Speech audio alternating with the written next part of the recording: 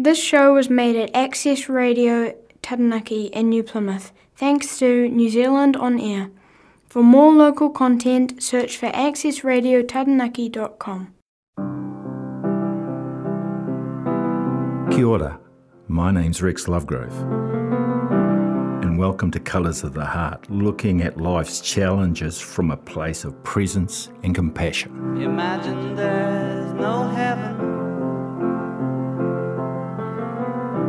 See as if you try. No hell below us. Above us only sky. Imagine all the people living for today. Kia ora whānau, welcome forward to Colours of the Heart. I have Rowena in the house. Now, Rowena has been heavily involved in social work. She's got a range of skills, and I've been really quite curious and at times concerned about our younger generation. And this is not a judgment, this is an observation in regard to how they've developed, or the lack of development. And we have depression and suicide and a whole range of, let's say, challenging circumstances in regard to our youth. And recently I heard a podcast with Mike King screaming and crying and showing raw emotion around his concern for young people and the lack of support and aroha that seems to be missing from those in power. So I've brought the sweetheart, this ninja warrior, on board to share her insights as a social worker and what she sees as gaps and what we could do to support these young people that, from my perspective, at times are really struggling in a time of change and questionable nature. So Rowena, thank you for the show, coming on the show. Thank you so much for putting your hand up and sharing your insights, your expertise. Could you tell us a little bit about yourself and what's your thoughts about the younger generation, my sweetheart? Well, firstly, thank you, Rex, for having me on your show. It's always an honour to talk about these things, and I feel like it's the time that we're in. It's really important that we do have these discussions. So thank you for opening this discussion. And I think what I want to sort of really bring some attention to is our boys and our young men and the way that they're suffering. And I think we have to start putting a light on what may be some of the underlying reasons why we seem to have hit a bit of a crisis situation with our young men. Yeah. Who, as you described, there's a sense of lost, that they're somehow a lost generation. And it's up to us to guide them back home. That's the truth. Hey. And that's what I've spent years doing. I mean, I started and ran a charity in the UK for the Bath City Council, actually, and it was a residential treatment service for young people. It was adolescent specific, and it was hugely successful, and it's still going now. So that's really where I got to learn this stuff. Yeah. So thank you for sharing that. Thank you for sharing your passion. So what are the steps that we can take to actually empower the young people that, as I made reference, are struggling somewhat? What would you do, and what are you doing, please? Well, look, I think that one of the things that we have to do to understand how we got to where we are now is to go back a little bit and have a look at the changes, the social changes that have taken place that have led us here. And one of the difficulties, I think, now is understanding the troubles that the young people face, what it is that they're here to do. This is this kind of, sociologists have labelled it the crisis of masculinity. And that is exactly what it is. And that is because we have lost our way. We have forgotten what we're raising our young men for. You know, that, there's much work that we have to do, truth be known. Yeah, that's, yeah. Well, and again, it's not a judgment, it's an observation, but I've noticed, and I've been part of a lot of groups that are about freedom of speech, the right to choose. Yeah. And there are more women turning up to those meetings than men. Yeah. Can you elaborate on that, please? What's your thoughts? Well, look,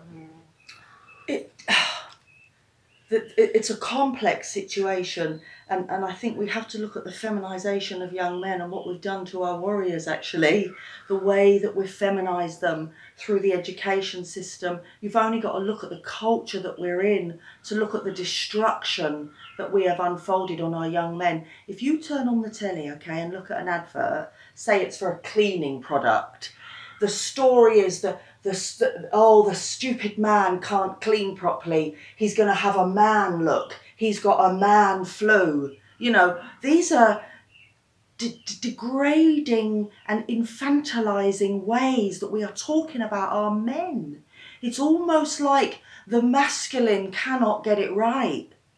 They are trying, you know, to feminize them. Their feelings are wrong. Their boyishness is wrong. You know, there's so much oppression that has gone on, and it's all gone on very subtly through culture and education. And so we can't see it until we hit the crisis point that we're in. That's when we see it. Yeah. Yeah, I totally agree. And what's really concerning is that you don't see kids out in the playground as we used to. We don't see kids climbing trees as they used to. They're not integrating strength with intelligence to the extent they used to. And what's your feelings on social media and how it's so readily available to our young people? What's your insight to that, love? Well, it takes us into the superficial and into that sort of desirous, narcissistic, me type of reality. It's a fake reality, yeah, because it's a distraction to get lost in. Do you know what I mean? And it's doing harm. It's affecting attention span. It's just a sort of pollution in the culture. Yeah, it's another reason why we're so lost. Well said. Now, so like, what are the solutions from your perspective, based on your skill level, you know, your profession as a social worker? And I know you've been doing it for some time now. What do you think are the solutions from your perspective? Well, I mean, it's going to be a sort of multi-pronged approach, really, to resolve this. I think that as the adults, the elders, we have to go back in our own minds and remember what it was like. Remember how difficult that bridge was to cross into adulthood. And remind ourselves of all the things that we need to do that. And also what was lost as we crossed that bridge, really. And often when I think of young men and the world that they're inhabiting and how complicated and difficult that world can feel, I think of the simplicity in times gone by. And look, I am not a historicist, but I do look to history to give me an understanding of the present reality we're in.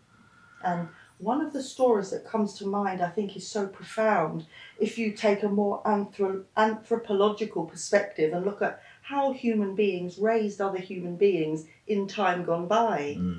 And I think about the Sioux Indians, the First Nation people in the Americas. And there was a story there about how they raise their young and how they know exactly how to do that so that the young can survive in the environment that they're actually in. And so one of the things this wise people did, these peoples, was that when the boy babies were born, they knew that these babies would one day need to be hunters and warriors. They're going to need to provide sustenance for the tribe, and they're going to need to provide protection for the tribe. Now, they understood how you create warriors and hunters. And so what they did from very early on, from birth, is they would swaddle them tightly and leave them for certain periods of times without getting comfort or their needs met. It wasn't a sort of a cruel thing. It was literally a training from the beginning so that when they were out there hunting, they could stay for hours without food and comfort so that they could be successful hunters. And they raised acute, profoundly skilled hunters and warriors because they understood what terrain they were raising their babies for. Now, what's happened in this modern sort of world, if you like, particularly from the 70s onwards, is we don't really know what sort of world we're raising them into. Like years ago, if you're a tradie, your son may have gone into your trade. You remember the old, in England, we used to have an Arkwright & Son, you know, really old-fashioned. That's just an example of it. But that was your old way, and so boys learned to trade. But as we've moved into the age that we're in with these soft skills, what are these soft skills that are commodities that you can buy, sell and exchange in an open labour market? Well, the soft skills now are to do with language and words. So basically, him that has gone to university and has received a piece of paper, this kind of meritocratic society we live in, here's my piece of paper, therefore I'm an expert. Of course you're not. It's ridiculous because we're expecting, you know, university graduates to come out of university and be experts in things they've never done before. So there's a sort of immaturity that we have to address here. The soft skills are to do with language. So it's the educated that speak well. They're not producing anything. They don't make anything with their hands. And that's part of the reason that we are in trouble, because we are raising cohorts of bureaucrats that sit in offices, shuffle pens and paper around and tell other people what to do. And the people that they are telling what to do are the ones that can make things with their hands, the actual ones that keep everything going. Oh, well said. Beautiful, beautiful, beautiful. Whānau, we'll pause for a song, and if you haven't been told today, let me be the first. You are cared for. Kia ora.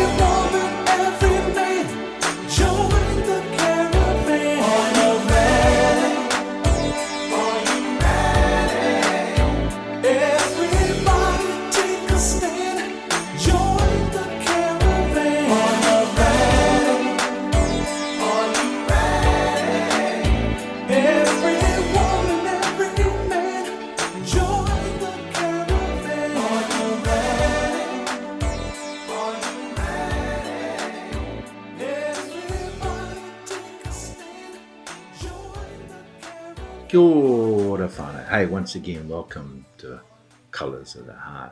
Hey, thank you so much, whānau, for your participation. I'm with a soulful soul talking about, our young men, our youth, in regard to what she sees, what she feels, and it's of course, it's her feelings, her thoughts as a mother, as a social worker, and the research and data she's collected over the years. So do your own research, do your own investigation, turn over as many rocks as you possibly can associated with, these constant changes we're experiencing in our society. I do have personal concerns, hence the reason why I've brought Rowena on board. Now, I also need to give my sponsors a thumbs up. Thank you, Kiwi Bike, for loving me, and Access Radio Taranaki. Kia ora, my whānau. Rowena, once again, thank you for putting your hand up in regard to our show. What are the solutions? I know you touched slightly on that. Can you expand on the solutions in regard to, our future and the future of our young people, please? And mental health was something that you also referenced in the break time, in the pause time. Yeah. Look, I think that to get to the solution, we as a collective need to acknowledge the situation and educate ourselves, like you talked about, doing that homework, doing that due diligence. I think that's the part that, in the busyness of everything, has sort of been lost. So we do need to have a look at the state that we're in, how we got here, what we're going to do to move things forward. And I think that if we're looking at what we've lost, then we simply need to replace what was lost to bring it back. And I think that there is a certain amount of having to go back to our future to realise what was lost, and then how we're going to rebuild that. And one of the things that comes to mind is the old apprenticeship model. So we need that back for our young fellas so that they can learn those trades. We need to start getting behind programs and initiatives to support tradies and the mums and the dads to get into the flow of all of this and start realising that the skills that they've got are gold. We need to teach our young people that. We need to change the way we deliver education. So that we stop feminising our young men. So that we go back to those old models that encouraged us, that nurtured us, that where we built things, we used our hands to create and build and grow. We're in Taranaki. This was number 8 wire territory, right? Aye. Where's that gone? We want it back. Aye. Yeah. I feel you. I absolutely feel you. Recently, I interviewed a gentleman in regard to mates in construction, and they're a group that go around the mutu and share their insights in relation to the stresses in the workplace. And what was apparent that the young men who are actually stressed out of their eyeballs, and doing an act that I won't mention, but doing the ultimate sacrifice in relation to the mental health, which is again stepping out of removing themselves from society. That's as far as I'll go with that, because I know it's a touchy subject. But how do we actually view and address these issues? Because we've got young men that are opting out. Mike King has talked about this in a great format, with great passion. Yes. How do we actually do this without rescuing people, but actually supporting them and standing in their power? How do we do that? Because I think that's, and again, I'm not being judgmental, but we've got models that actually create more dysfunction than actual help, as far as I'm concerned. Our social system represents that. And again, this is my feelings, whānau. Do your own research. But what's your thoughts, considering, your background in social work? So you mean regards our mental health, regards looking after our young men? Looking after them without mollycoddling them to the point where they actually are feminised to the extent that you've been referring to. Yes. Because I'm not against femininity. I mean, I'm a soulful, heartfelt man, and I'm grateful for my ability to care for people. But I also can roll my sleeves up. We've lost that balance along the way. That's right. Yeah, we turned it into something to be oppressed, silenced, shut down. Mm. Yeah, oh yeah, yeah. And it's caused tremendous harm. The truth is, our young boys, they are our treasures. They are gold. They are worth their weight in gold. And we've demonised them and we've pushed them out. You bad, you naughty, you didn't play by the rules. We got to stop all that. Maybe that's the first thing we can do, Rex, is start growing up. Mm. Each and every single soul has got to do that maturing, because we have distanced ourselves from our young people. We have forgotten what it was like to be young. Yeah. And how confusing and painful that was. Mm. You know? We have forgotten that we are powerful influences in the lives of our young people, the things we do and say, the time we give them, you know. We have got to stop this, this idea that we're a different breed and somehow this adolescent. You know, I don't like these words either, we call them adolescents. You know, they're just versions of us when we were younger. They're not a different breed, you know. Yeah, I agree. I totally agree. I've had some discussions with my work colleagues, and they seem to think we're lacking discipline. And I'm not suggesting that we're not, but the type of discipline that they're asking, or it's just that they feel that needs to be applied, is giving it the power over to an entity such as the government. I grew up through the welfare system, and this is not a poor me, but I grew up in a system where kids were physically reprimanded. I grew up in a system where if you were considered of a challenge or had a challenging behaviour, you got put in a lockup. And you got put in a lockup at a very young age. And again, I'm not against discipline, but to give the discipline over to a system that is already dysfunctional in the hope to fix the dysfunction is leaning towards madness. Do you agree? I do agree. And the whole idea of discipline and trying to generate discipline through fear, I think we really have to look at that, because the truth is, it's through inspiration that we grow. It's through inspiration and love. Love is the only energy that cures any of this. That's the truth. Yes. So it's in the process of relationship that's really the only process that you can find that sort of, if you like, discipline or corrective experience happens through the process of relationship. And we live in a culture that is very, very isolated, disconnected and cut off. We've lost those sort of bonds that once bound us together, you know, but it's in the process of having a relationship with the people in your community and the people around you. That is your best bet to provide your community with the corrective, loving experience that needs to happen. Yeah. The words you use, the way you interact with our young. You know, you watch groups of teenagers and then you watch the adults around them and there's this big rift. As though the adults are frightened of the teenagers. That's what's happened. That's how bad this has become. We actually need to just interact and talk. And engage them. Yes. Yes. No, absolutely. I worked with Youth at Risk some years ago, and the organisation I worked with and for had a reasonably high success rate. And someone said to me a while ago, what was the key point, if you like, regarding the success? And I said, well, you find out what they're passionate about, you find that button, and you press it lots and lots and lots and lots of times. Yes. Yeah. And what that does is it builds trust and rapport. Yeah. So when it comes to actually, I use the word discipline, or speaking in a tone that's more serious, they're more likely to take heed based on the trust and the rapport that you've built throughout that relationship. That's exactly right. And I tell you what, there's a really clear example of that I remember years ago. It was a security guard in a grocery shop in the UK told me the story. Now, he would do his night shifts and he would watch some of his colleagues and the things that happened when they were doing their night shifts. And he saw that it was all about the sort of subtlety of being. So some of these security guards, when the young people came in and they were clearly up for a bit of a tear up, and you know, so he's keeping an eye on them, make sure they're not stealing. But in his sort of scornful, punitive approach, the kids caused him more trouble. And there was always trouble when this particular character was on. But when the guy that was telling me the story was on shift, he did something different when the young people came in.